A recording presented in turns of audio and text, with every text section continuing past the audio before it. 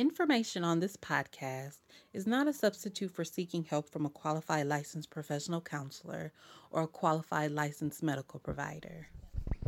Hello, and welcome back to another session of the Evolving Chair podcast. Although this is live, so woo!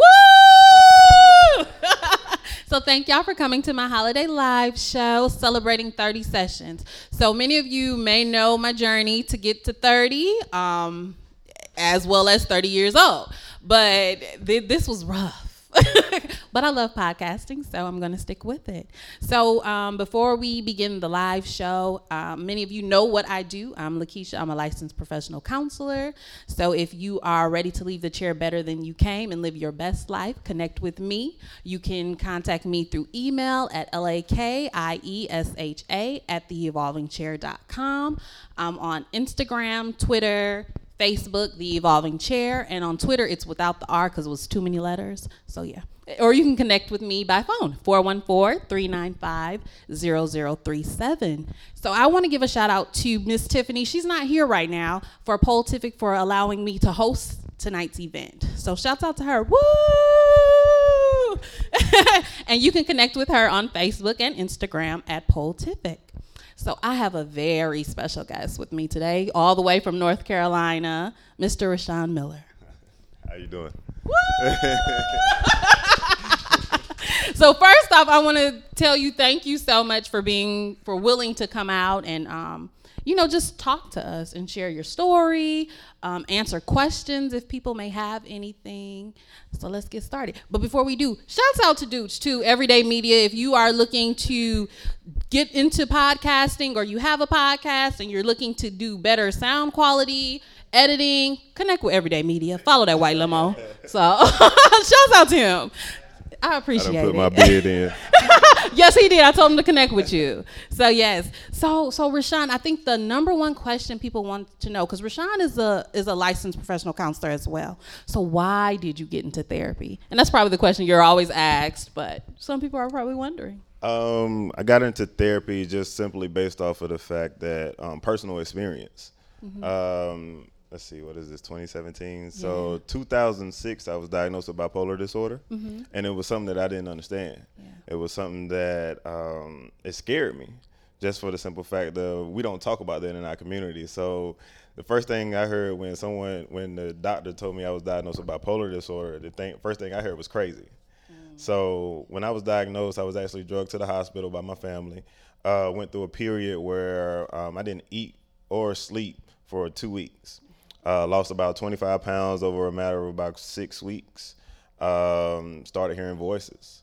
That's when my family saw that, I needed to get some help, and they drugged me to the hospital. But when they drugged me to the hospital, of course, I didn't want to go. So I was fighting the entire way there, and then fighting when I got there. So I was put in a straitjacket and all of that stuff, and then sedated, with medication and everything. I was in the hospital for a couple of weeks, and then once I was able to get out, they was like, well, you need to do treatment. You got to go to therapy. You got to be on meds, and you got to do all of these types of things. And I was like, okay, I hear you. But, I still don't know what this actually means. From there, I tried therapy. I actually got better. But when I got better, I was like, all right, I'm done with this. I felt like I was cured. Yeah. From there, the symptoms came back. When the symptoms came back, started self-medicate with alcohol. Did that for about 3.5 years. I was drinking a fifth of tequila every other day. Also during that period, I attempted suicide 3 times. OD'd on pills twice, and the last time I put a gun in my head and pulled the trigger. That's when I realized that something had to change. Yeah. That's when I started to go back to therapy. That's when I started to get back on medication. That's when I really started to feel better. But then that's when I noticed there was a void in our community when it comes down to addressing these issues. Yeah. And then also it's a void just from a black male standpoint, that we don't address these issues because we don't talk about this stuff. We always tell our boys to man up. We always tell them, Exactly. They don't have these different emotions and all of those types of things. So that's what led me to become a counselor, because I had a black male counselor help me out. And so that's why I wanted to return the favor. Awesome. And now, many times people ask me, they have those trigger points or those cues to allow them to know something is different, something has changed. What was that like for you? Because I'm assuming that you were denouncing those triggers and those symptoms that you were feeling. Oh, definitely, definitely. So one of the main things that changed for me was my sleeping patterns, and then my loss of appetite. But then also, I started to withdraw from my friends and my family, so I didn't want to talk to anybody. Yeah. I was in school at the time. I didn't leave my dorm room for 2 months, and so like that was one of those things. And then college is stressful, period. Yeah, for sure. Honestly. But from there, just trying to, because I came from a very small school, came from a small town, actually, and I ended up going to a school where you have 30,000 students, and it was predominantly white. Mm-hmm. So just making that adjustment, and then I was also an athlete as well, so trying to balance practice, schoolwork, and all of those types of things, it was stressful, and I just didn't know how to actually address those issues. Now, do you wish that you would have had support? Because that's a question that I do want to have you answer about just student athletes. Like I posted an article about it and just how the pressures of having to be physically fit to be the best at what they do, as well as academically, and some of them may have to work or have families. Do you wish like that is something that is mandated for those athletes? Granted, any college student, because for me, college was tough. I was a single mom with 2 kids, trying to get it done and, be the best example for them and working full time. That was really tough for me.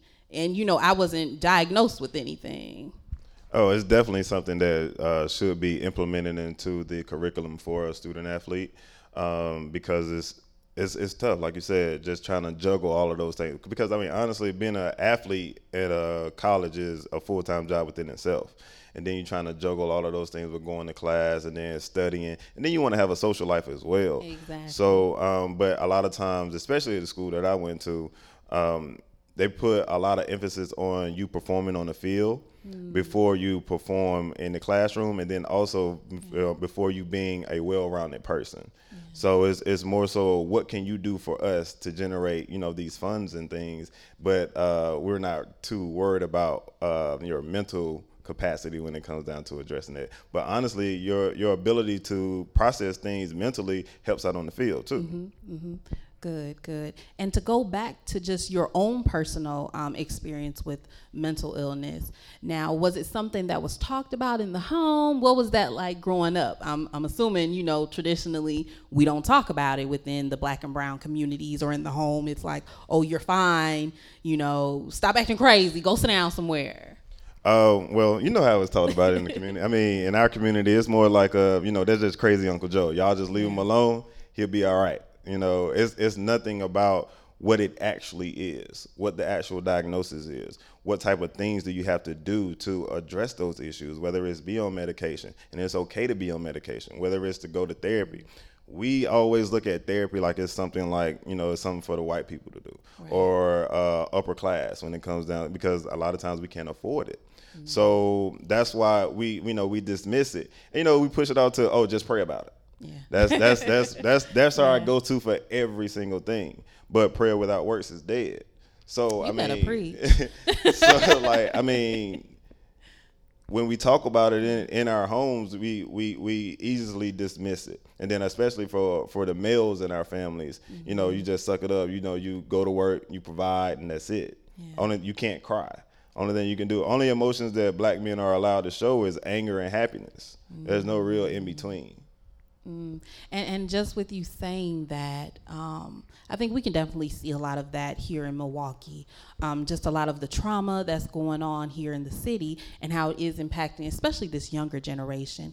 Now, with us having that societal factor of, okay, boys, you can't cry or show any kind of emotions, man up, right? Don't be a girl, stop crying. How do you think that allows more people to live in silence and not be able to seek support and get the help that they need? Because it allows us to hide behind these macho masks. Because especially from a male standpoint, we always have to put on this persona that we are strong. We are always, we feel some type of way whenever, anything is happening. Like, we always push it to the back burner. So that's how we teach ourselves that, okay, you dismiss this emotion, and just move forward. Like, no, I never seen my granddad cry. I never seen my dad cry. Like, you never see those type of emotions from men that and even if you have those men in your life, like, you never see those emotions. So why would you exemplify those? So you don't want to, be considered, a punk or any of those things associated with any type of weakness. So it definitely plays into the point of where we can hide behind those things. And I mean, but it's killing us. Yeah. Because I mean, we're suicide rates are going up.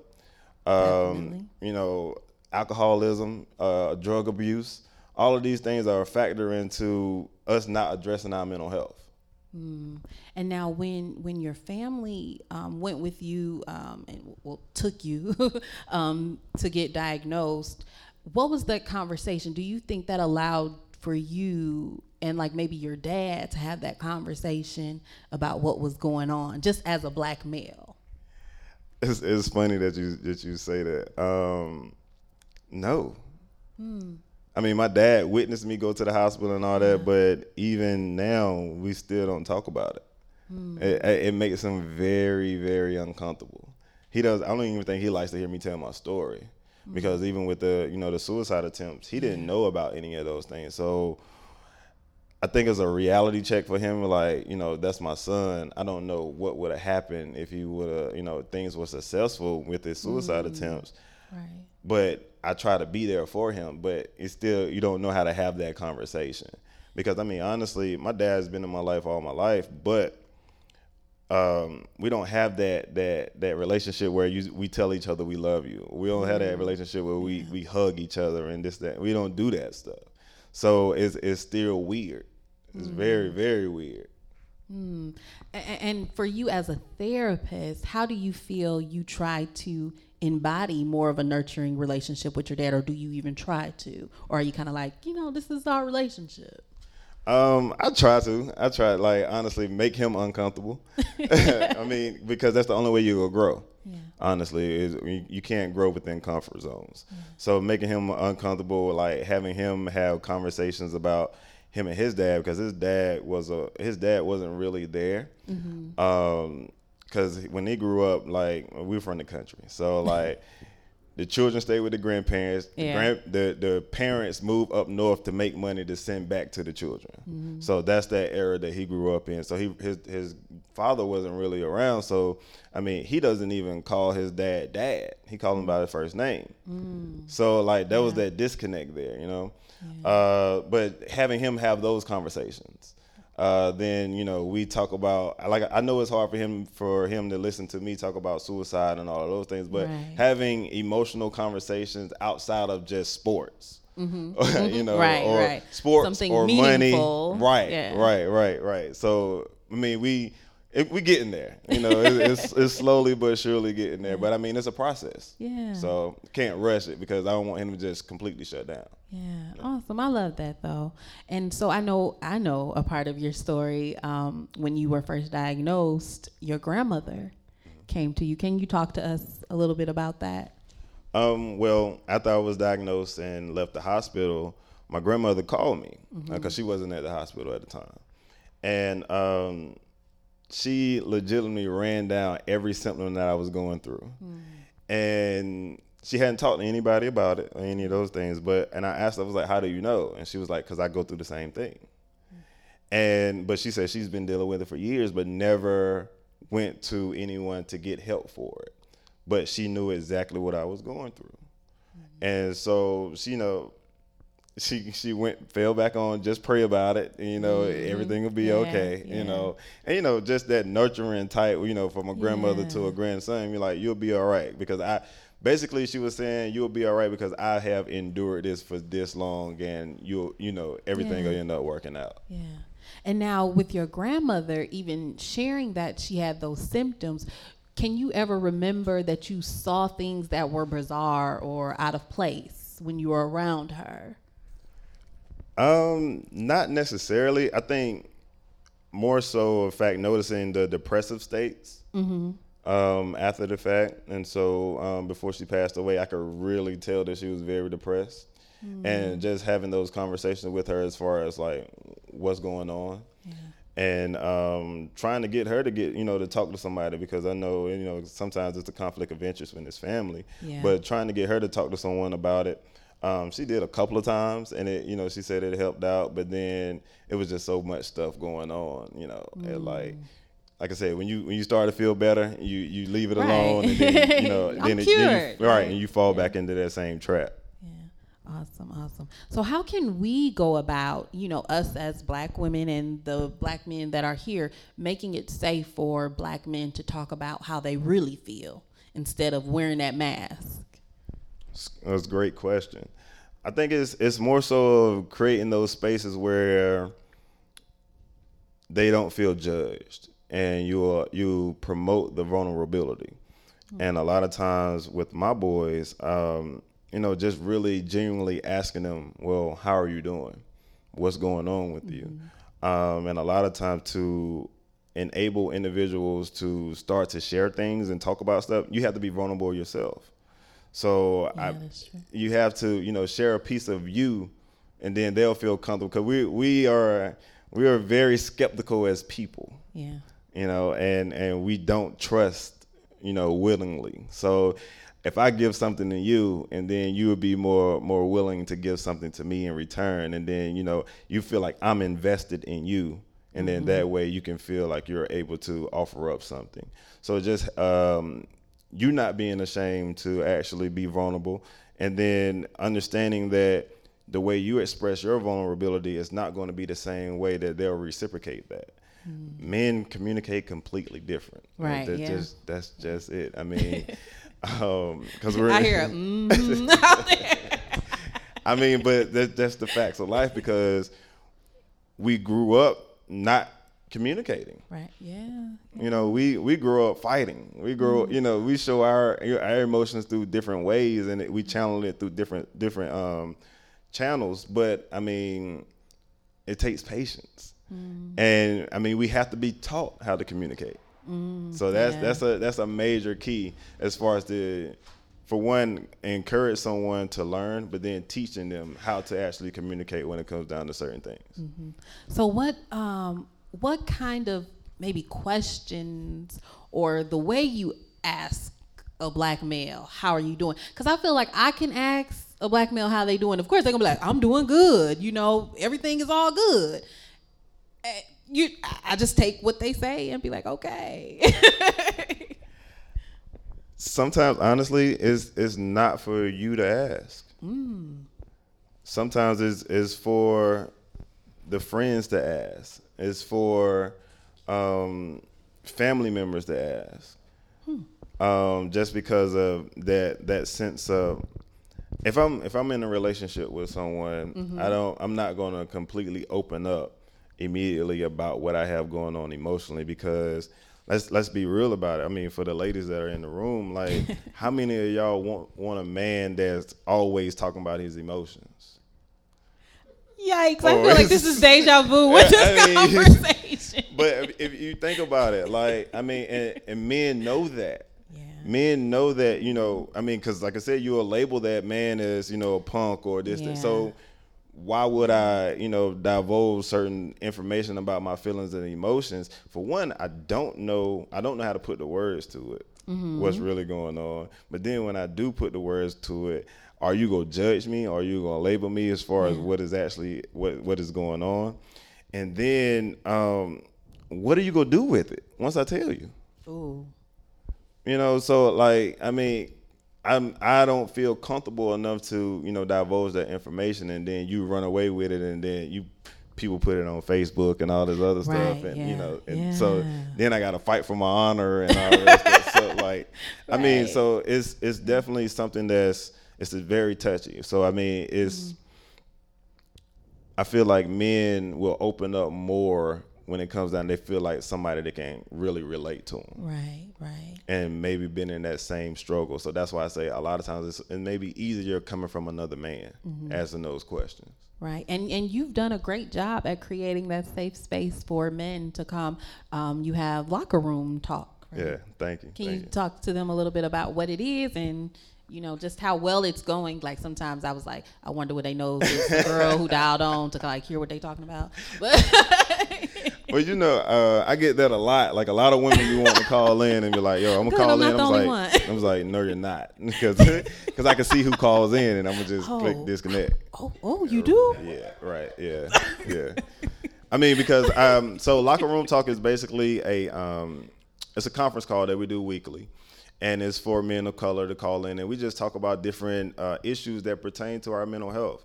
And it's not necessarily, we're just talking about diagnoses, particular stressors and all that. We talk about just everything that's going on in the world. We talk about Donald Trump. We talk about stuff we see on social media. We talk about actually people that work in corporate America, the microaggressions that we actually deal with on a daily basis. We talk about like the police brutality. And how when we step out the house, man, I'm scared. I'm scared when a cop gets behind me. And, I'm tensing up because making sure that I don't do nothing wrong and knowing that I haven't done anything wrong, but, just to make sure that I can make it back home. So we talk about those issues and things like that. And, I mean, we get people calling in from all over the country every Wednesday night at 8 o'clock. And, we talk for an hour. I start off the call. I like to get people to talk about something good that's going on in their week, and then we go into an issue, and then I challenge them at the end to tell me something that they're going to do to better themselves at the end of the call. So that's our cycle that we do, and got a few good callers. They say they look forward to it every week. So it's creating that space and building that sense of community so that people can feel like they're not alone. Because some of the people that I never met, but I mean, if they were to come to Charlotte and they call me, right, I got you. What you need, So it makes the world smaller, but that way you will know that you're not in this alone. Yeah, and it's free. Yeah, but free. If you're a woman, he gonna disconnect you. So don't call in. Not for women. Just from a therapeutic standpoint, I was like, I just want to know, like, how's it flowing? But to talk a little more about relationships. So some people might be afraid to share with somebody that they have a mental illness. So how would you encourage somebody to have that conversation, or is it like, show them don't divulge it like on the first date, second date? What is it? Is it like a rule to it, or do you feel like? I guess I'm a little biased to the question just because I share my story openly anyway. Right. So anybody that's starting to deal with me, they already know what they go get to a certain degree. But I think one thing is the education piece. So educating the individual that you're dealing with as far as what the diagnosis actually means and what these symptoms include. And then honestly is educating yourself. Because a lot of times to successfully manage mental illness is you have to learn yourself, and you have to be open and honest with yourself. What are my triggers? What things help calm me down? What other factors am I doing that's going to heighten me? So you have to go through that period where you have to figure those things out for yourself. So before you can actually tell someone else how to actually help you. So I think just having that conversation would be figuring out, what's going on with you, learning more about that actual diagnosis, and then educating that individual about it, but then also letting them know that, I'm me, but I'm more than just a diagnosis. Yes. Because the diagnosis is just a part of me. And honestly, I'm not the actual diagnosis. That's a label that's attached to the symptoms that I actually may experience from time to time. I love that. And so if you guys have questions, you don't have to wait till the end. You can definitely raise your hand and we'll bring the mic to you. So if you have questions in between. But Rwenshaun is also an author too, y'all. So, woo! I love to celebrate people. So his book is called Injured Reserved, A Black Man's Playbook to Manage Being Sidelined by Mental Illness. So can you talk to us, why did you name it Injured Reserve, and what made you want to share your story in book form? I named it Injured Reserve just because I as an athlete, I always got injured. So, I mean, honestly, I done had maybe 10 surgeries. Oh. So on various parts of my body. So it's just a play on the actual being an athlete and, you know, focusing on, a lot of times we focus on our physical health, but it's actually digging into how you recover from a mental illness, which is focusing on your mental health. And, you know, I went through various periods where I got to the point where I was comfortable with going through rehab for a physical illness, but I was very uncomfortable with going through the treatment period for addressing my mental illness. So that's why, you know, it's a play on those things, and then my history with actually getting hurt. Yeah, awesome. Now, what was it like for you writing the book and just, you know, actually putting the words on paper about what you experienced and what you went through? It was tough at times when I went through various parts of the book, just because I had to go back to that period and go back to that mind state. Especially when I was in that room, like right before they actually took me to the hospital. It was something that was tough, but I realized that it was something that I needed to do because it was also therapeutic for me. Because the reason why I started writing is because you know, my therapist promoted me to actually journal, because my thoughts go so fast, and so it was like journal and get it all out, and then you organize it later. So that's what got me into writing. I make sure I journal every single day now, and just write anything that I got on my mind, get it out. But then I mean, the reason why I wanted to put it into a book form is just because, I mean, a book is always going to be there, for one. But then also, it was a challenge for myself because I was diagnosed with a reading disability. But I didn't know that I had a reading disability till my junior year of college. Wow. So I skated through school. I ain't going to say skated, but I maneuvered my way through school all the way up until that point, and then learned that I had a reading disability. So it was also a personal challenge too to actually put it in the book form. Okay, I love it. And so now I had the opportunity to read the book. Y'all got to read the book. It's really good. It's not filled with all this therapeutic jargon, big words. It's like really concise, straight to the point. You actually connect with Rwenshaun and what he experienced. But in your book, you quoted, "A loaded gun can be dangerous, but a loaded mind can be fatal." Can you talk to us a little more about that? It was just more so of going back to that time period where I had already attempted suicide twice, and I was like, this time I'm gonna do it for real. Like it's gonna be no questions asked. I'm not gonna leave it to chance. And so I had the loaded gun, and it wasn't the fact of me having the gun that was the dangerous part. It was more so the fact of all the thoughts that were going through my head. So that's why I say the loaded mind is definitely more dangerous than the loaded gun, because what you do with the gun is based off of your thought processes and what's actually going through it at that particular time. And I was down. I was like, feeling like I was worthless. I felt like I had no meaning. I felt like I shouldn't even be here. Felt like no one would care if I wasn't here anymore. Felt like, and a lot of times people think that it's, suicide is labeled as the easy way out or it's selfish. Right.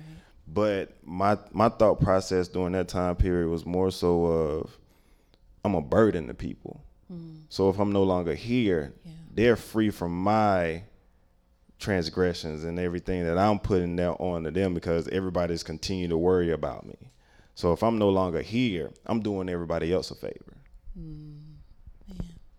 Yeah, that's awesome though. Thank you for sharing. No problem. I'm gonna keep saying that just because, sometimes we may have that fear of like, okay, what may people think about me as I'm sharing my story so boldly. So I appreciate you. Yeah, I mean, I let that go a long time ago. I let that go a long time ago. So Another part of the book, you said, I was afraid to explore the why associated with my feelings and emotions. And so many of the times when I'm working with professionals or just having conversations, especially about children, people always are looking at the what, and the what being the behaviors, but they don't really uncover what their why is. So can you talk to us, why were you so afraid of uncovering your emotions and feelings? When you explore the why, you have to really be introspective. And a lot of times we are quick to judge others, and we're quick to, point out other people's faults, but we don't want to accept our own. So that's why, exploring the why, and then also exploring, well, first of all, it means admitting that there's a problem.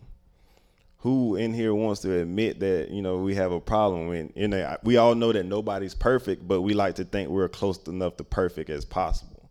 Yeah. So when you explore that why, you have to actually dig deep and be brutally honest. And then sometimes when you dig deep, you bring up stuff that you don't even remember. And when those things come up, you don't know how you're going to respond. I was actually on Locker Room Talk 2 weeks ago, and I had a conversation with one of the men up there, and we were talking about, all of these sexual abuse allegations, all of these types of things. And a memory came up for me that I realized that I was molested when I was probably about 8, 9 years old. But, I never really thought much about it. Right.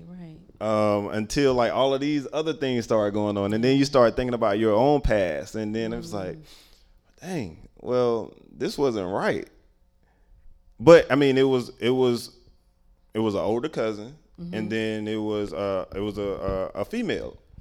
So, but and then that actually transpired into me being sexually active very, very early.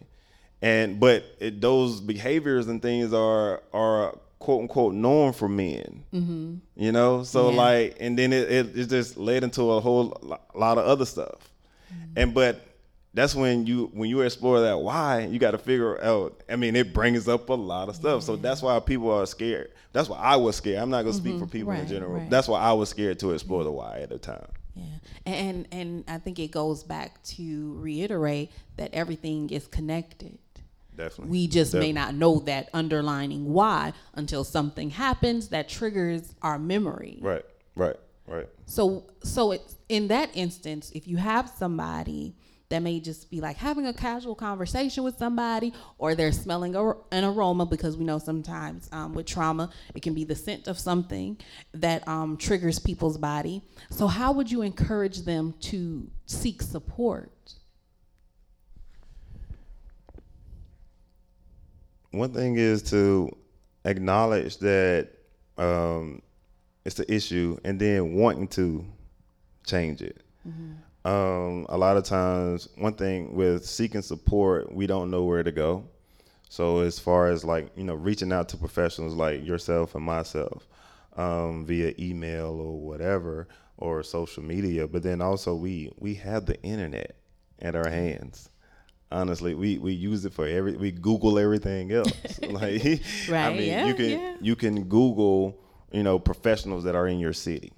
You can use search engines like Psychology Today. They have a plethora of different resources for individuals that, you can actually see the picture of the clinician that you want to reach out to. Yeah. So, I mean, utilizing, the internet, it, like I said, it makes the world very small. But then the actual steps for going to therapy. If you're not comfortable going by yourself, get somebody to go with you. And let them hold your hand while you go. They don't have to go inside with you, but it's just the process of going to the actual therapist, and then knowing that you have a safety valve there, or you have that support. Finding somebody that you trust to actually explain to them that these are the things that I have going on. I need your help to get the help that I actually need. Right. And then as the individual that's receiving that conversation, don't just dismiss it.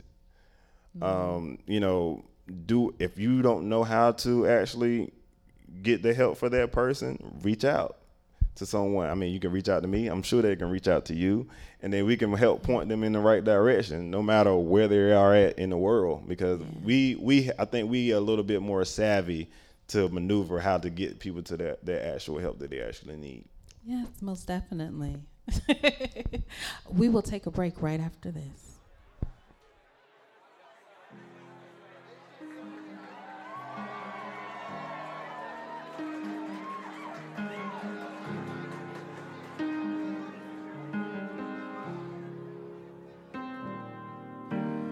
Baby, put a bullet in me. Lord knows I'm no good. I'm a man with good intentions, just misunderstood.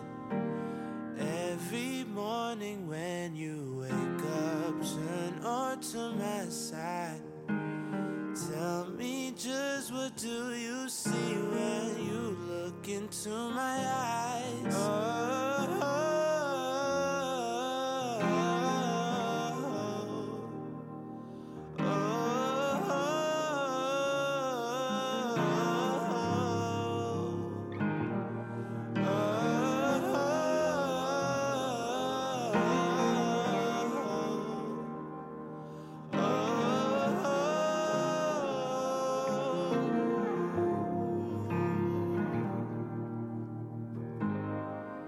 Don't give up on me now, I'll still get better.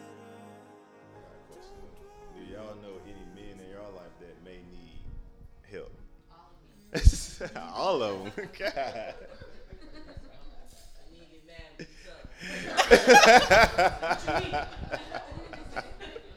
But the thing is, how are you telling them? Come on, Brett. Do you really say it like that? At first it was aggressive, and then later on, maybe a year or so later, I was like, A year or so later. my child's fine. You're gonna be stuck together. I brought it back up. What you mean I need help? What you trying to say? I'm crazy. I'm like, you got a lot. I mean, you tell me this stuff, so maybe you should go see somebody. But they take it into offense. So I'm like, maybe go see my cousin. Like, cause he's a therapist too. So I'm like, Okay. check him out. What's his number?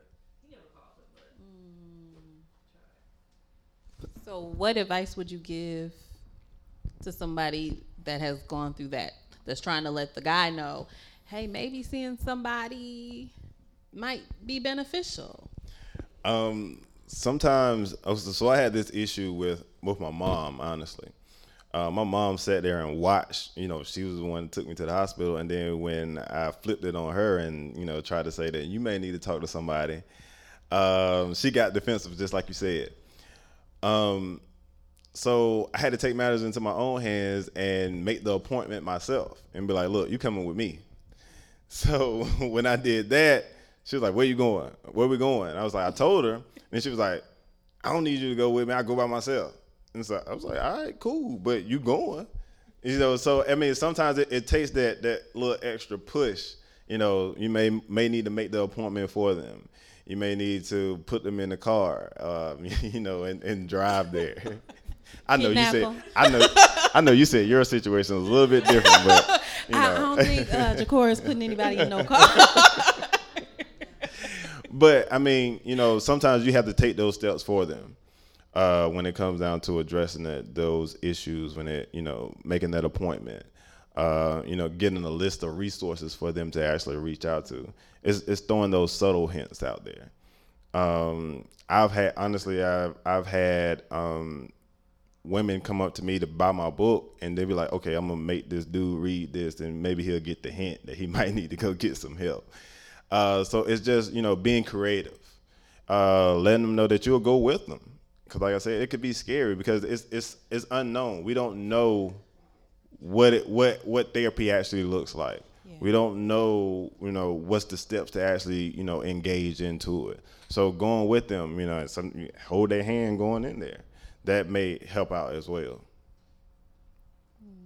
I don't agree to ultimatums though, because that's something that's trouble in my personal experience. I don't think that would be good for anybody. 'Cause Yeah. I think you would get more backlash than anything. Right. With that. So to bring it a little current, with everything going on in the media, with celebrities coming out with their own stories about dealing with depression and things of that nature, how do you think that changes the face of us being able to openly talk about mental health without people being like, I ain't got them issues? I think it definitely helps with us reducing the stigma. But then also, I feel like we also have to have individuals that are right here in our community talking about it as well, because a lot of times they put, celebrities on a pedestal, and they be like, well, they got those rich people problems, so that's probably why they, going crazy, or that's why, I don't have those issues. But it definitely helps out to the point where you can see anybody can be dealing with something at any point in time. And we all deal with something at some point in time. You may not be diagnosed with something, but life is stressful, period. Mm-hmm. So whether you're worried about finances, whether you're worried about relationships, whether you're worried about, anything, jobs, or, anything, like we all deal with some type of mental health challenge at some point in our life. So definitely the individuals that, professional athletes, entertainers, actors, all of those, like they actually coming out and, exposing the issues that they're dealing with definitely helps out. So it makes it a little bit more normal for individuals to talk about it. Yeah. And I feel like, though, it's still so hard, though, for me to have the conversation with anybody just about mental health, because it's still like, pray about it. I don't want to hear that. I ain't crazy. Jazz, you got a question? I do. So I know, mental health is obviously mental, and a lot of times it's genetic. But do you think that social media aids in or enhances mental health issues as far as like depression, anxiety, things like that? I definitely do. Just because of the fact that we get into this lifestyle of comparing to other people. But we have to realize that the stuff that people post on social media is their best self to a certain degree. And some of it is fronts anyway, to be honest.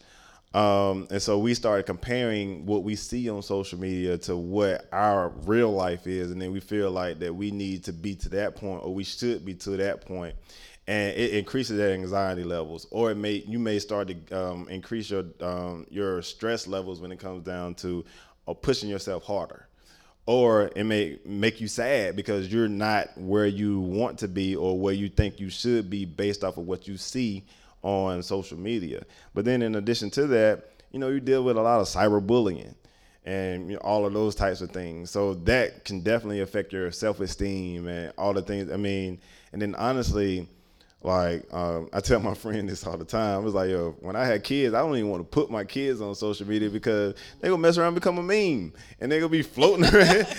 Because it's so easy to screenshot stuff, throw some words on it, and then it becomes viral.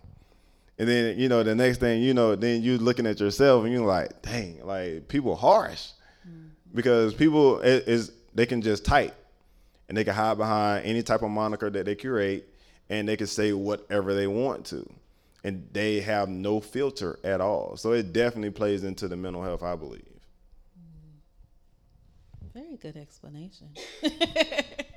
And this makes me think of, Jazz, I'm glad you brought that up, just social media, even people like talking about what they may be going through, Tyrese, and just when I would read the comments about people, what people were saying about him, and I was just like, oh no, like it was a lot of negative stuff. I was like, if he really is dealing with something, and like you said, we all have stress. Like some of us are able to handle it a lot better than the other person, but some of us, too much of it, we on social media, having a meltdown, like literally. And I felt like that's what he was when he was crying. And then he came back and was like, it was the medication. And then when I saw the comments about the medication, like, see, that's why you shouldn't be taking that white people stuff. Like, and I was like, no, don't do that. Cause then I was like, how does that hinder us as like clinicians? Because don't get me wrong, I'm not like, medication is not like my number one thing for individuals, but sometimes some people do need happy helpers to kind of help them along. So I guess the first thing is I want to address is, like you said, when some people can't manage those stressors and they go straight to social media and they pour it out. I see it all the time, like people complaining about this or complaining about that in their Facebook statuses and all of that type of stuff. I had to stop. I had to unfollow certain people just because, I mean, just that negative energy, and it plays into your own psyche. Because misery loves company. So, but then going on the Tyrese situation, we're quick to jump on social media for stuff and looking for somebody to validate our feelings and emotions, instead of actually addressing them ourselves. And then when people criticize you or judge you for what you put up there, you get defensive, but you don't want to put it out there. And not saying that the people's judgments are correct, because a lot of it is based off of ignorance, and they don't, like you said, they don't know what's going on in this man's life. You don't know the issues that are actually that he's dealing with. But in addition to that, they try to hold, because he's still a man. So that plays into that stigma. Yeah. So like, I saw Faison Love's Instagram post after Tyrese posted those videos of him crying. And he was like, why you crying? Why you acting like a bee? Why you doing this? Like, you man up to your responsibilities and do this, that, and the third. You don't be on Instagram crying and this. I'm like, bruh, I want to be like, you act like you ain't never been through an issue. It just so happened that he put it out there. He put it out there. But it's that false sense of machismo, and that we always should be strong, and so that definitely plays into the stigma, and it's go make some people not address their issues. And then the fact with him saying about the medication, I mean, that's going to keep certain people from not taking the medication the way they actually should, which is it's a catch-22. And all we can do is continue to normalize what we actually do with addressing mental health issues and continue to promote people to be healthy well-beings. Whether it's, if you're not taking meds, you need to make sure that you're doing everything because a lot of times we don't think about, okay, so medication is to help with the chemical imbalance in our bodies. A lot of times we don't think about the other chemicals and stuff that we put in our bodies, whether it's alcohol and drugs or the food that we eat. We eating McDonald's and all of that stuff. Like, that stuff is genetically altered. And so that definitely plays into our chemical imbalance within our bodies. So we got to, think about that as well. So if you want to not take any medication, you need to also factor in what other stuff are you putting in your body as well. And now I want you to also talk about your nonprofit, Eustress. So can you tell us, like, where did that come from? What made you decide to do a nonprofit to raise awareness? So it's everything that I do really based off of my own personal experience. I decided to do Eustress. So Eustress means good stress, and it's all about perception. So, like I said, we all deal with stress in some way, somehow. I chose the word Eustress just because of, I think about, because I work out a lot. So it places stress on your body, but that stress on your body promotes the growth. So I don't look at it like it's something that's negative, and so I look at it as something that's positive. So it's all about the perception of the things that you go through in life, whether it's a breakup, whether it's you losing your job. It's one thing to think about it, like, dang, well, I got to go through this now. But then also flip it and figure out, well, what can you learn from this situation? How will you actually grow from it? So that's why I chose the word Eustress. And it's basically an organization to raise mental health awareness. We do mental health awareness walks, host mental health first aid trainings to teach individuals like how to pick up on signs and symptoms. Also hold workshops to teach individuals how to address certain issues and skill building to address certain stresses in your life. And I mean, it's mainly geared towards the Black and brown communities because we don't have that voice. Like I said, we don't talk about stuff enough. So that's why I created this organization. And I mean, it's just a compliment to my own, private, agency where I do therapy as well. So this allows me to actually get out into the community and stuff as well. Awesome. Thank you. Thank you so much. Anybody has any questions before we head off? So I want to thank Rwenshaun so much again just for coming, sharing your story and your books. Books are for sale. I'm doing the plug for you. I got you. So, but I would honestly say cop one, maybe for that man in your life that needs it. A Christmas gift. Put it in his pocket. So definitely I want to say thank you. You are definitely doing some great work. Before y'all go, can y'all take out y'all phones right quick for me? Can y'all take a selfie on Snapchat? Because I got a filter. So y'all take that picture. And then when you post it, use the hashtag TEC Live 17.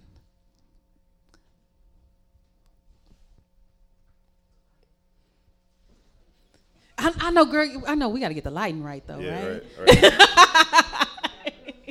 I got to put my flash on.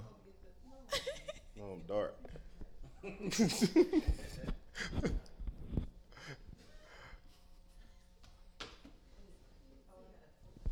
Yeah, it's that one because they've got the S at the end or something. Okay.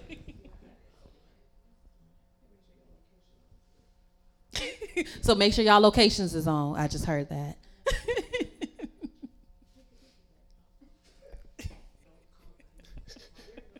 We're doing a Snapchat tutorial back there.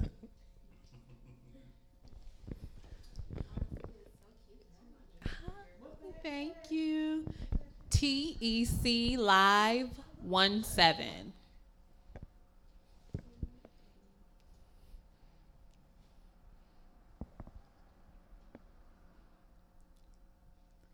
These gonna be some beautiful selfies. Cause y'all getting the the angles and everything.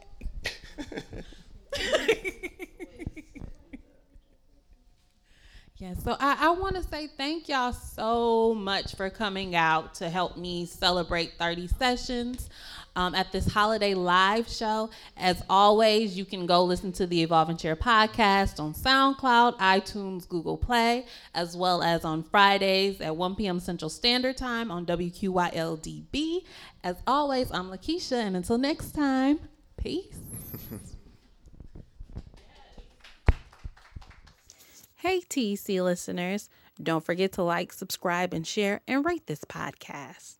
You can send me emails with questions, comments, and feedback to tecpodcast2017@gmail.com, on Twitter at tecpodcast2017, IG at tecpodcast, Facebook, The Evolving Chair Podcast, or check out my website at www.theevolvingchair.com. So go listen to me on SoundCloud, iTunes, and Google Play.